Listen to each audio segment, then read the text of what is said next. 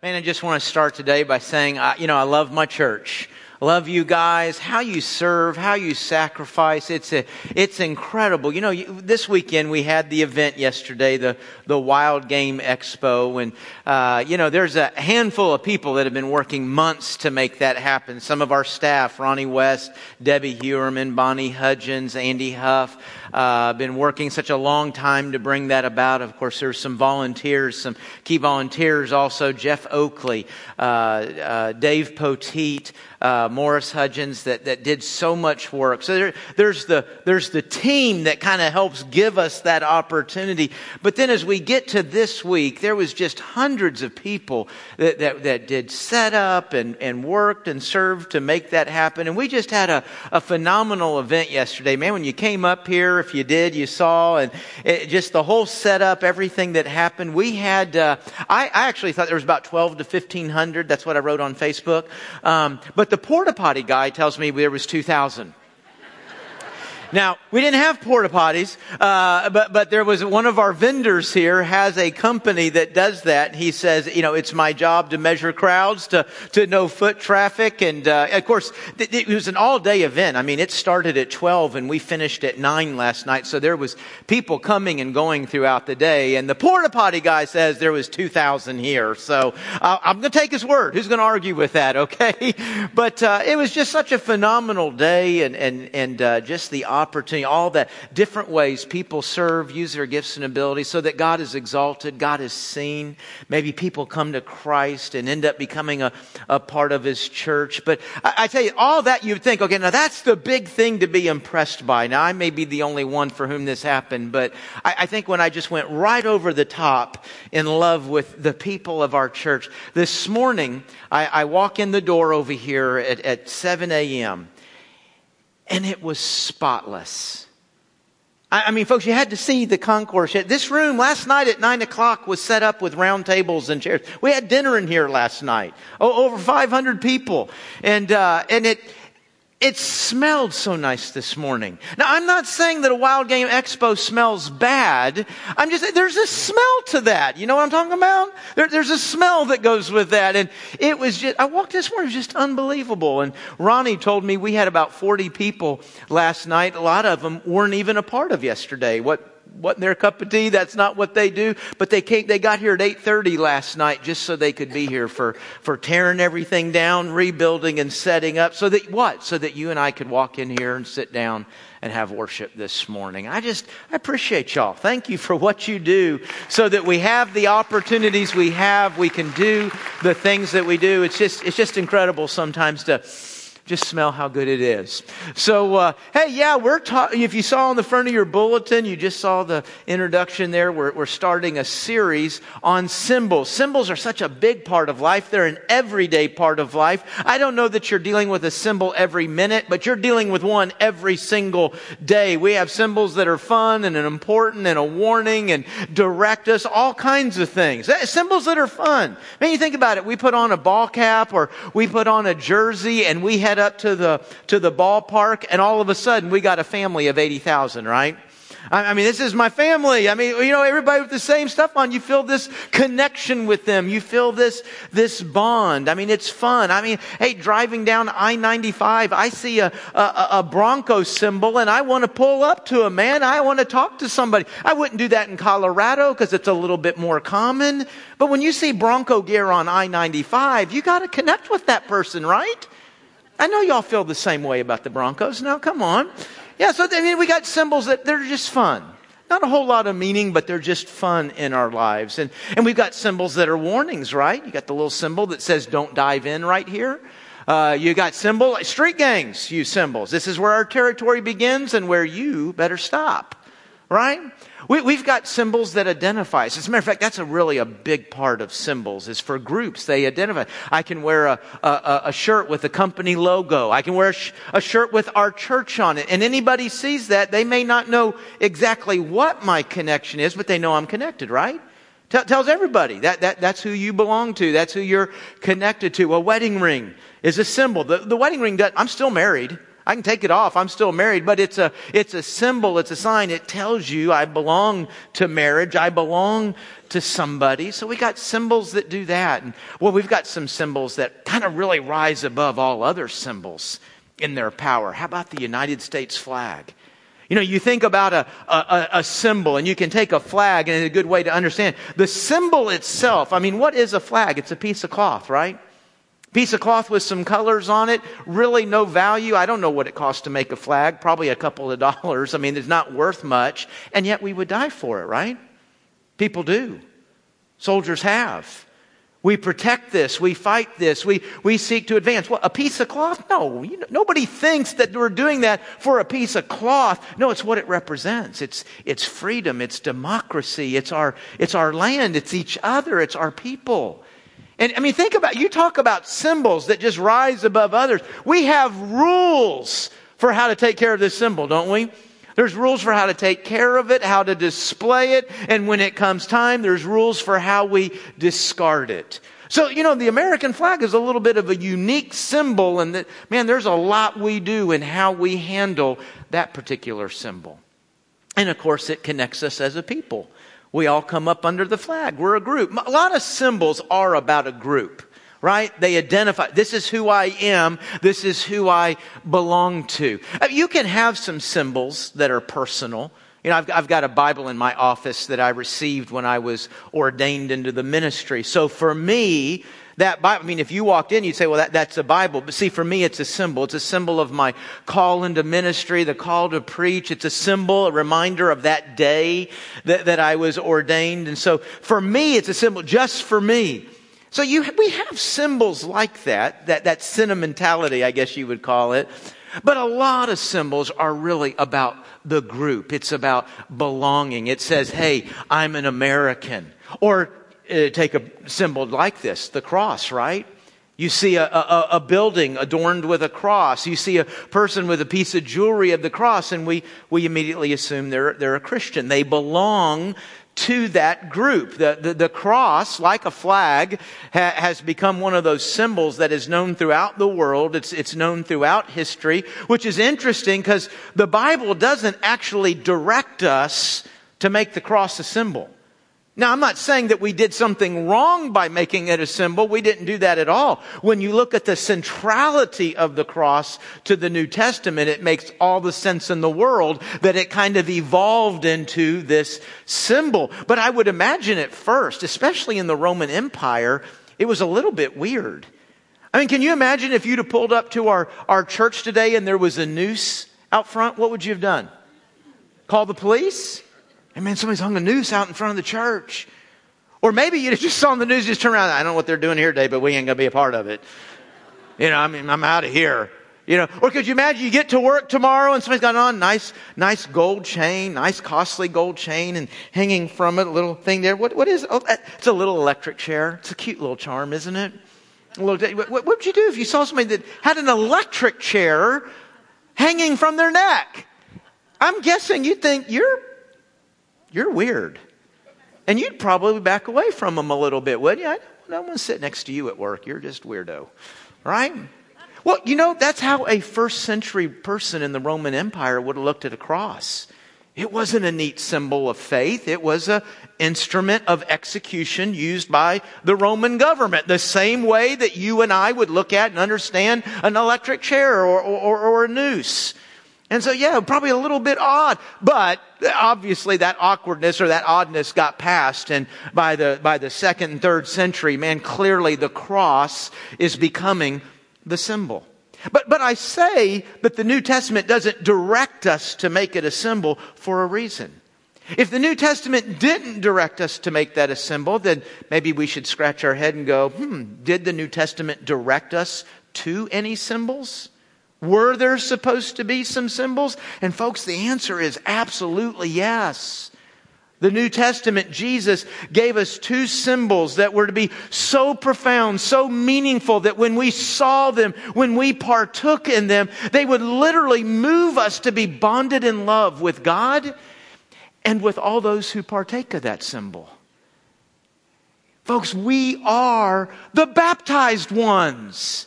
We are those who share in the Lord's table. Like I said, folks, I would be driving down 95 and I would swerve, I would honk, I would do whatever I can to get up that car. Why? Because it had an Aggie symbol on it.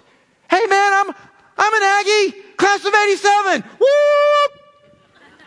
Folks, that same thing, and you may say that's weird and I'm not like that. Okay, but if you can understand those of us who are like that, that same way that I might interact with somebody who has an Aggie symbol on their car on I-95. Again, I wouldn't need to do that so much in Texas because a lot of Texas has an Aggie symbol on their car. But on I-95, see, I want to connect with that person. I want to say, hey, I'm one too. Folks, when you and I are seeing and partaking in things like baptism and the Lord's Supper, it's to have the exact same kind of energy, the exact same kind of excitement. Hey man, I'm a baptized one too. It's something that connects us because life is better connected.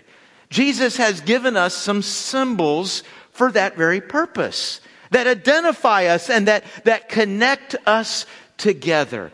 So this next couple of weeks, we're going to talk about that a little bit. It's a short series. I've never done a series on ordinances. As a matter of fact, you might have woke up this morning and said, I feel like what I really need in my life, I need God. I need to get close to God. And if somebody could just talk to me about sacraments and ordinances, I'm sure that would do it. Well, if you woke up thinking that, you're about to have the day of your life. Now, I'm guessing probably not a whole lot of people woke up thinking, boy, I'd really like to talk about sacraments and ordinances today. But I hope what you're going to see today, and really as we travel through this, while we don't throw these words out a lot or use them a lot, I think you're going to find out today how central it is to your life and to your faith. And while we don't use the words, there's some ideas here that you and I need to use every single day inside our heart and life and in the way we look at and embrace each other. So today we're going to understand some words and some ideas and how those kind of play out. We're going to see again that it started off being sacrament, and then some of us in the church began to use the word ordinance. We'll understand a little bit why that happened. And then we'll take a week and we'll look at baptism next week in particular. And the following week we'll look at Lord's Supper, which will be Palm Sunday. Can you believe Palm Sunday is right around the corner, man? Easter's getting here early this year in March. But on Palm Sunday, we're going to look at Lord's Supper. We'll be sharing in the Lord's Supper, so we'll have a neat opportunity there with that. So today we'll get started with a definition of sacrament. I just can't think of a more exciting thing to say as I preach a sermon as today we're going to look at a definition of sacrament. I know that just got to thrill you right now. But hey, it's how we're going to get where we're going. It's how we're going to get started. So I'm going to start with sacrament. The sermon's titled Ordinances, but I'm starting with sacrament because the word sacrament is the more used word throughout the church today, and it's the more used word throughout church history. We started off, neither sacrament or ordinance is a word you'll find in the Bible, okay? I'm going to go home and look this up today and study it a little bit. You won't find either word in the Bible. They're words that the church uses to describe these two things, the Lord's Supper and baptism. And I say two things. Some churches have more. We got some denominations that have 3 or 4. If there's a race to have the most, I just tell you the Catholics won. They've got 7. They have 7 sacraments.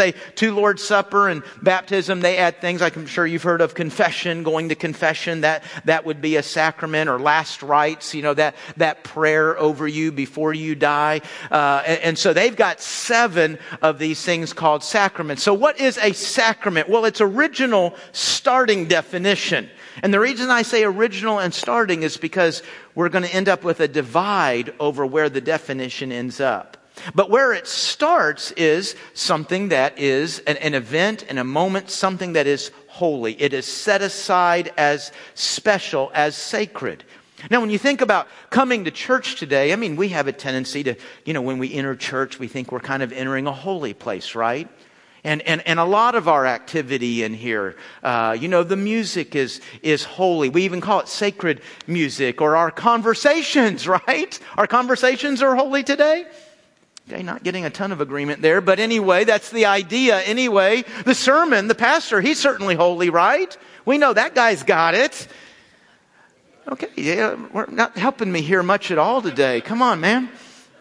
So we enter this place, and yet with all of these holy things or holy ideas, whether we're pretending or hoping or it is, yet even in an environment like this, a sacrament, the word holy means to be set apart, not like everything else. And so even in a room or in a place where we hope there's a lot of holy things happening, a sacrament would be something even set apart above that. In all that we do, baptism, Lord's Supper, these would be events, right? That we would say, man, they're even a step up above beyond that. They're set apart. You know what, folks? That's the idea of Sunday. Sunday's to be a holy day. What's it mean? It's not to be like the other 6. I mean, we don't do all of the exact same things. It's not the same rut and routine of Monday through Saturday. It's to be set apart. It's to be unique. It's to be different. So that's what a sacrament is. That's what it means. You know, here's something interesting. There's a second, and it sounds like unrelated meaning, but a second meaning of sacrament is an oath of allegiance that a high-ranking officer gives to soldiers below him. They give a sacrament. They give this oath of allegiance. And I got to thinking, don't both meanings actually have some play here? I mean, when you and I are seeing, when we are partaking in the sacrament, we're partaking of this holy event, this holy moment. Man, when we leave that, shouldn't we have a greater sense of obedience? A renewed sense of commitment to our commander, the Lord Jesus Christ. So I like that. Both words kind of play there. Both words kind of have a meaning. Now, so that's what the word means. That's how it started. And then, of course, it becomes this church word that we're using. And a guy named Augustine, not a name you throw around a lot or a guy you think about a lot. He's actually probably one of the greatest minds for Jesus Christ that's ever walked on the earth. Some would consider Augustine, he's a 5th century theologian, probably one of the greatest Christian thinkers after the Apostle Paul. So the dude just really gave his brain to Jesus Christ, and Jesus used it. I've given mine to Jesus. I don't know that he's using it all the time, at least not like Augustine anyway, right? But Augustine he defined a sacrament this way. He said it's an outward and visible sign of an inward and spiritual reality. Now, folks, that is an excellent working definition, and it really it's where we're going today. Just the idea of inner reality is going to really kind of shape what we understand we're doing and why even the divide between sacrament and ordinance. So let me say it again. It's an outward and visible sign of an inward and spiritual reality. So on the outside, I'm getting into water. There's nothing special about the water. The water doesn't do anything to me. There's nothing unique about the building materials up there were the same as the building materials everywhere else. The water comes out of the same faucet that feeds all the other things, all the other water faucets in our church. So there's nothing special, but when you step into that water, on the outside, nothing unique, but on the inside, something powerful is real, and now the outward begins to communicate that. Because what we're picturing in that is, here's a person who has died. They've died to themselves. They've died to sin. Remember back in January, we talked about how we need to be born again. Spiritually, we're dead. So what's happened is we finally catch up to our death, and we die to ourselves. We die to sin. We're laying now in this watery grave, and then up from the grave we arose. Man, we are resurrected in the person of Jesus Christ. We have a new life in Jesus. Now, the water did not do that. That spot did not do that. It was already true when I got in there. It was true that moment that I came to faith in Jesus Christ. That was the moment that I died and Jesus began to live in me a new life. Okay? So I go into the waters of baptism to give an outward display, an outward sign of an inner reality. Same is true when we come to the Lord's table. I mean, you think about the outward act of just putting something in my mouth. Isn't that a picture of the inner reality of total faith? Do you put something in your mouth you think might be poisonous? I think this might be rat poison. Let me see what it tastes like.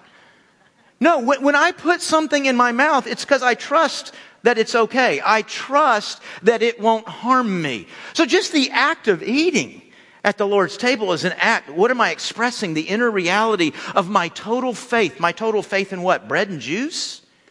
You think about, again, water, very common, bread and juice, very common daily items that we eat and drink. They're not expensive. They're not special. They're just the daily stuff. But our total faith isn't in bread and juice, is it? No, it's an outward symbol of what they represent. The broken body and the spilled blood. The act of coming to the table is remembering, we have placed a total faith in the broken body and the spilled blood of Jesus Christ to make me holy, to make me right before God, to give me a new life, eternal life, a life forgiven of all its sin, a total faith in that. So the concept here, the big thing here is the inner reality. And what Jesus teaches is that if you and I are taking on outward symbols where there is not an inner reality, then what we do moves from being holy and special to actually being offensive to God, and that should rattle some cages. I think there's two kinds of ways we do God in the world, in the Christian world. We have Christianity, and then we have churchianity. Way too many people actually follow churchianity.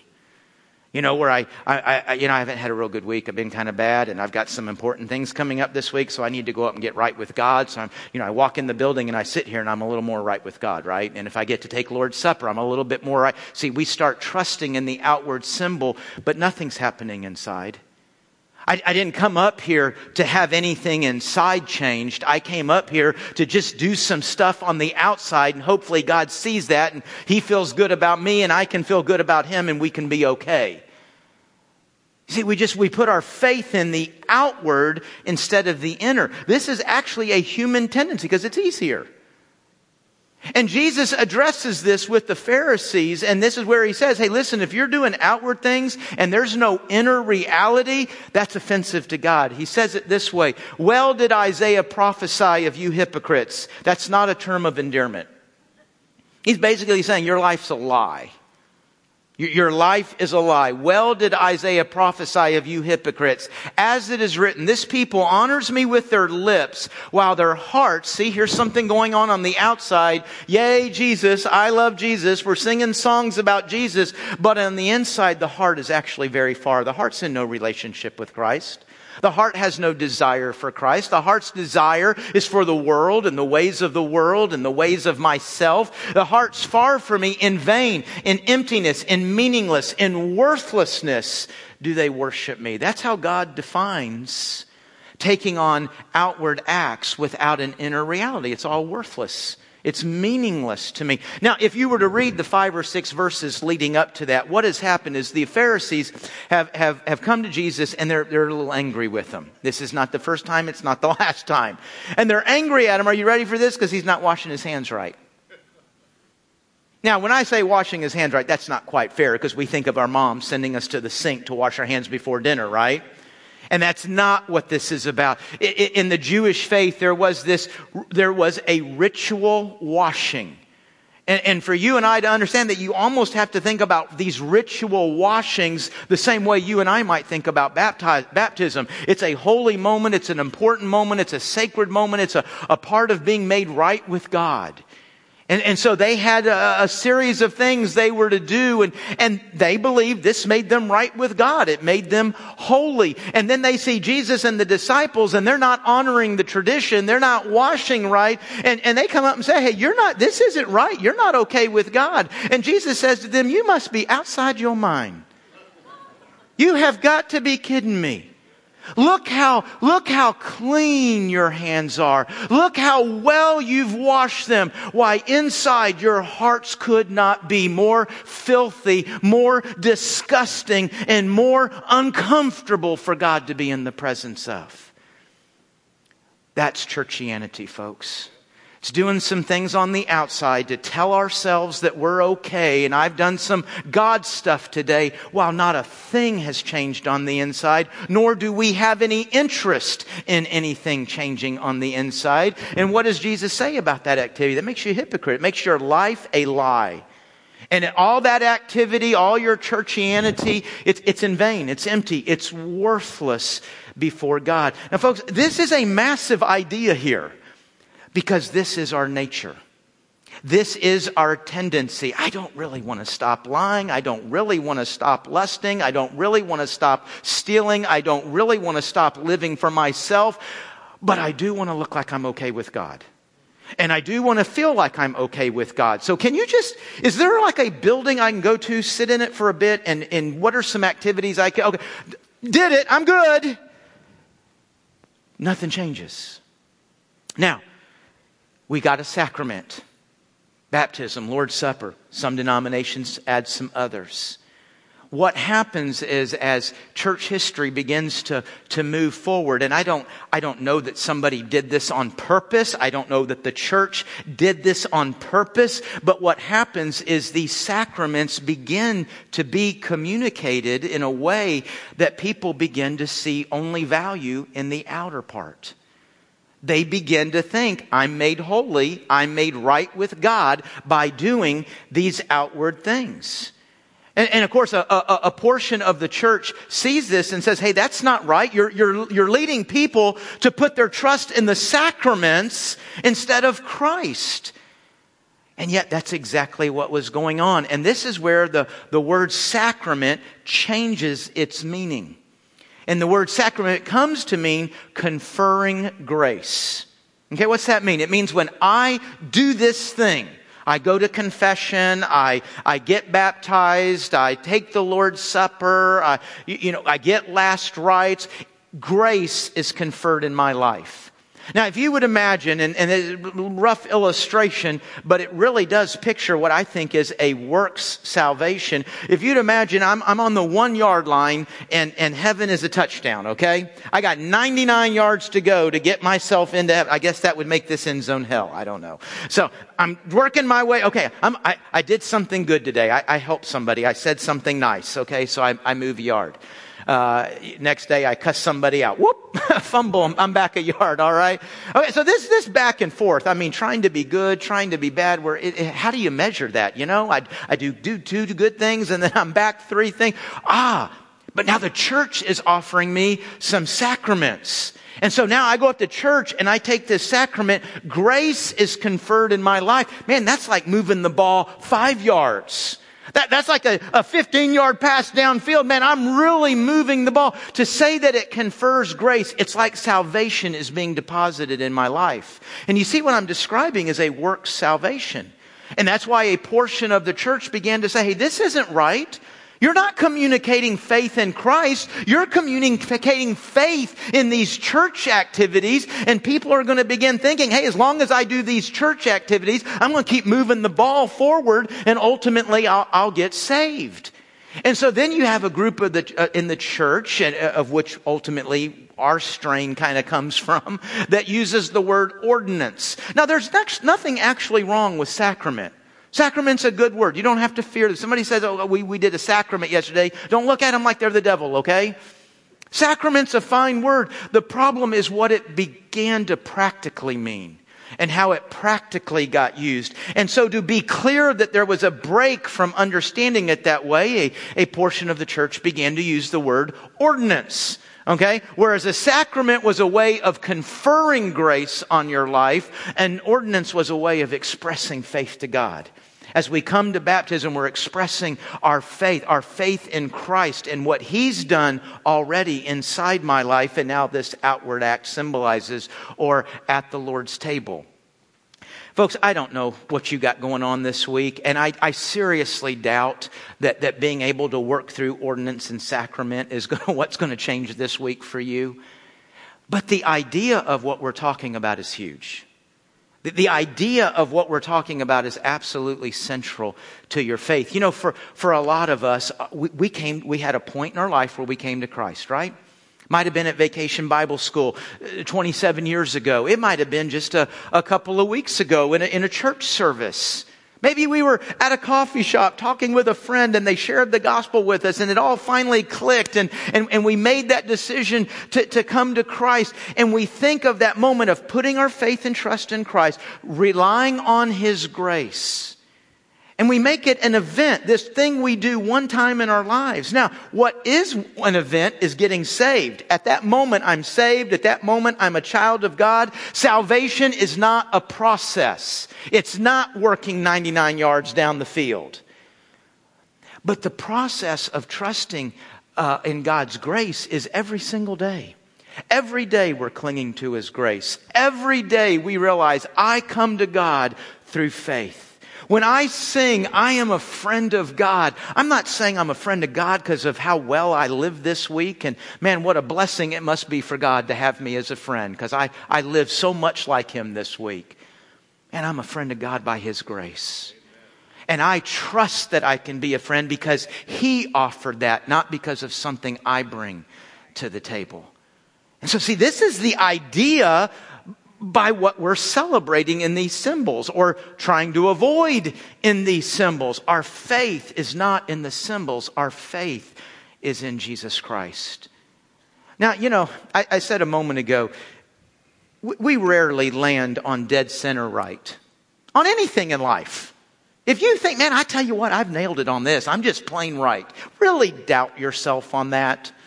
Yeah, I mean, maybe we're only an inch off. Sometimes we're miles off, but we're swinging. We're swinging to the right. We're swinging to the left. And, I certainly think, hey, the denomination and the church and the theology I picked, it is absolutely dead on right. That's why I picked it. But, I think some in our camp, because we're so fearful of maybe treating it like the folks in the Sacrament camp, I think sometimes we don't always pay enough attention to baptism and the Lord's Supper. I don't think we give it enough weight because we're trying to downplay that, we don't get to heaven this way. So why we say, oh, this side, now their problem, see, their pendulum is swung over. They're putting too much weight.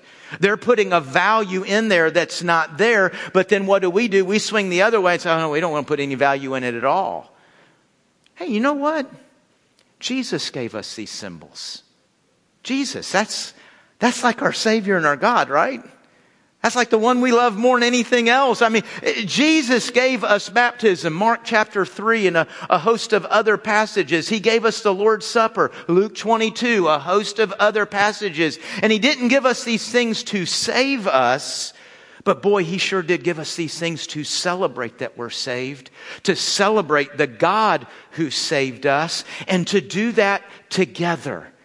Do you realize the power of these symbols is in what we do together? I would actually say there's no biblical example, there's no biblical encouragement for you to go home today and say, you know what, I just want to kind of have a special moment with God. I think I'm going to put my own little Lord's Supper together and have the Lord's Supper today. No, I don't know if I'd say that's a sin. I wouldn't say that's necessarily wrong. I'd say there's no point in it. Now, there's absolutely nothing wrong with going home today and saying, man, I want to have a moment with God. I'm going to get in His Word. I'm going to get in prayer. I'm going to sing. I'm going to worship. However you might do it. I would just say the Lord's Supper is not that's not what that symbol was given to us for. It's not something I do alone. Now, baptism, you say, well, now that's a personal decision, right? That person walks through those waters. We saw Addison a few moments ago. That was her personal decision to come to faith in Christ, right? And now she's taking on this outward symbol. But as she professes her faith in Christ, an individual, she does that with the faith community. It loses so much to do that all by herself. You know what? I came to Christ today. I'm going to go home, get in the tub, and there we go. I'm done. No, that's not the meaning. There's no value in that. The value is in the faith community. This is what we do together. It's what rallies us. In the same way, folks, to me, the most vivid picture is the American flag. And I'm not a soldier and I haven't been on the battlefield. But in the way that at least the movies portray, in the way that I've heard, that flag would rally soldiers, that flag would lead soldiers as they see that flag, as they fight for that flag on the field of battle. Folks, that's what Lord's Supper, that's what baptism has been given to you and me. It's to rally the team. It brings us all together. And what we're going to see in the next week or two is not just what it means when it's happening in my life and what we do, but how we're to use these things to come together. Man, we're Team Jesus, right? So So what are we supposed to do with this? Okay, it's time to go. We need to wrap up the service and go home. So I'm going home now. What do I do with this? I did a lot of messages. Okay, this is what I need to do this week. Okay, this is how I'm to apply the Word of God this day. But what do you do with this message? Well, maybe it's just some introspection. Maybe we ask ourselves some questions about the inner reality. Is there an inner reality to why I entered this building today? Is there an inner reality when my lips praised Jesus today? What about when I was baptized? What was happening then? I don't know how long back you have to remember. It's 34 years for me. 34 years ago when I was baptized, what was happening? Was there an inner reality being expressed there? Had I, Randy, died to my sin and died to self and given my life to a new life in Jesus Christ? You know, I actually remember that very clearly because I had actually been baptized 36 years ago. 36 years ago, I was sitting in church and man, I believed in God. I believed in church stuff. I sign up for all that. That sounds good. And our family had come into a Southern Baptist church like this, and we came down to join, and they said we needed to be baptized, that's what Jesus did, and we need to follow His example. Jesus sounds cool to me, if that's what He says, and I'll do that. And so I got baptized. Our whole family got baptized that day. It was a neat moment. Good family moment, right? It was an important day in the life of our family. It was meaningful to my parents, I think, that we all did that together. It was just an incredible moment. There was just one minor detail. It was not an inner reality for me. Wonderful church moment, but not an inner reality. And I realized that 2 years later.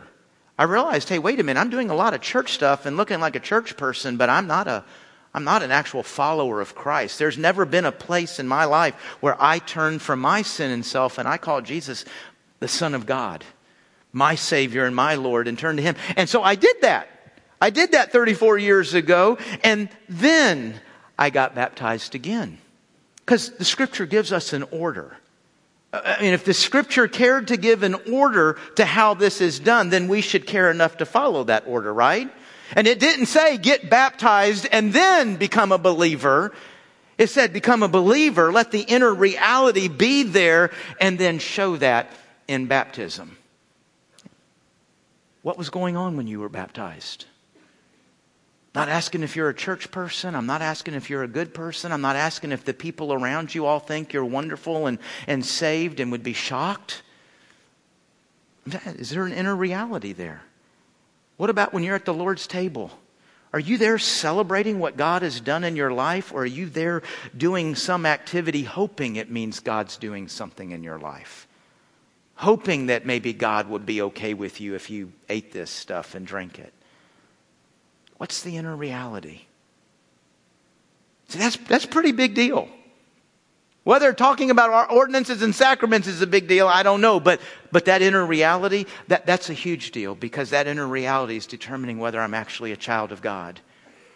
Whether my life and activity is in vain or can actually mean something and count for something and actually worship Him, not just in this building, but in everything I do and in everywhere I go.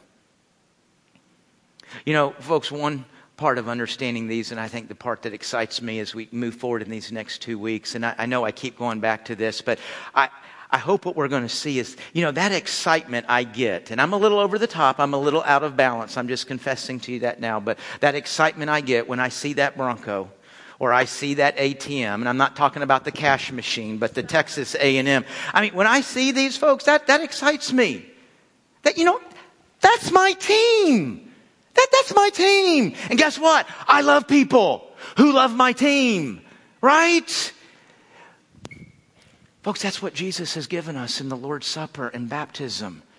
When we come to this moment, man, we're celebrating Team God. And we love people who love Team God, right? It should bond us, and it should build something in us, and it should build a sense of excitement as we come to these moments. Yes, certainly we're going to discuss the spiritual ideas behind them and what's happening. But I think too often we forget, hey, we're a team and God's given. Hard to make baptism or Lord's Supper a logo or something we put on a hat or a piece of jewelry.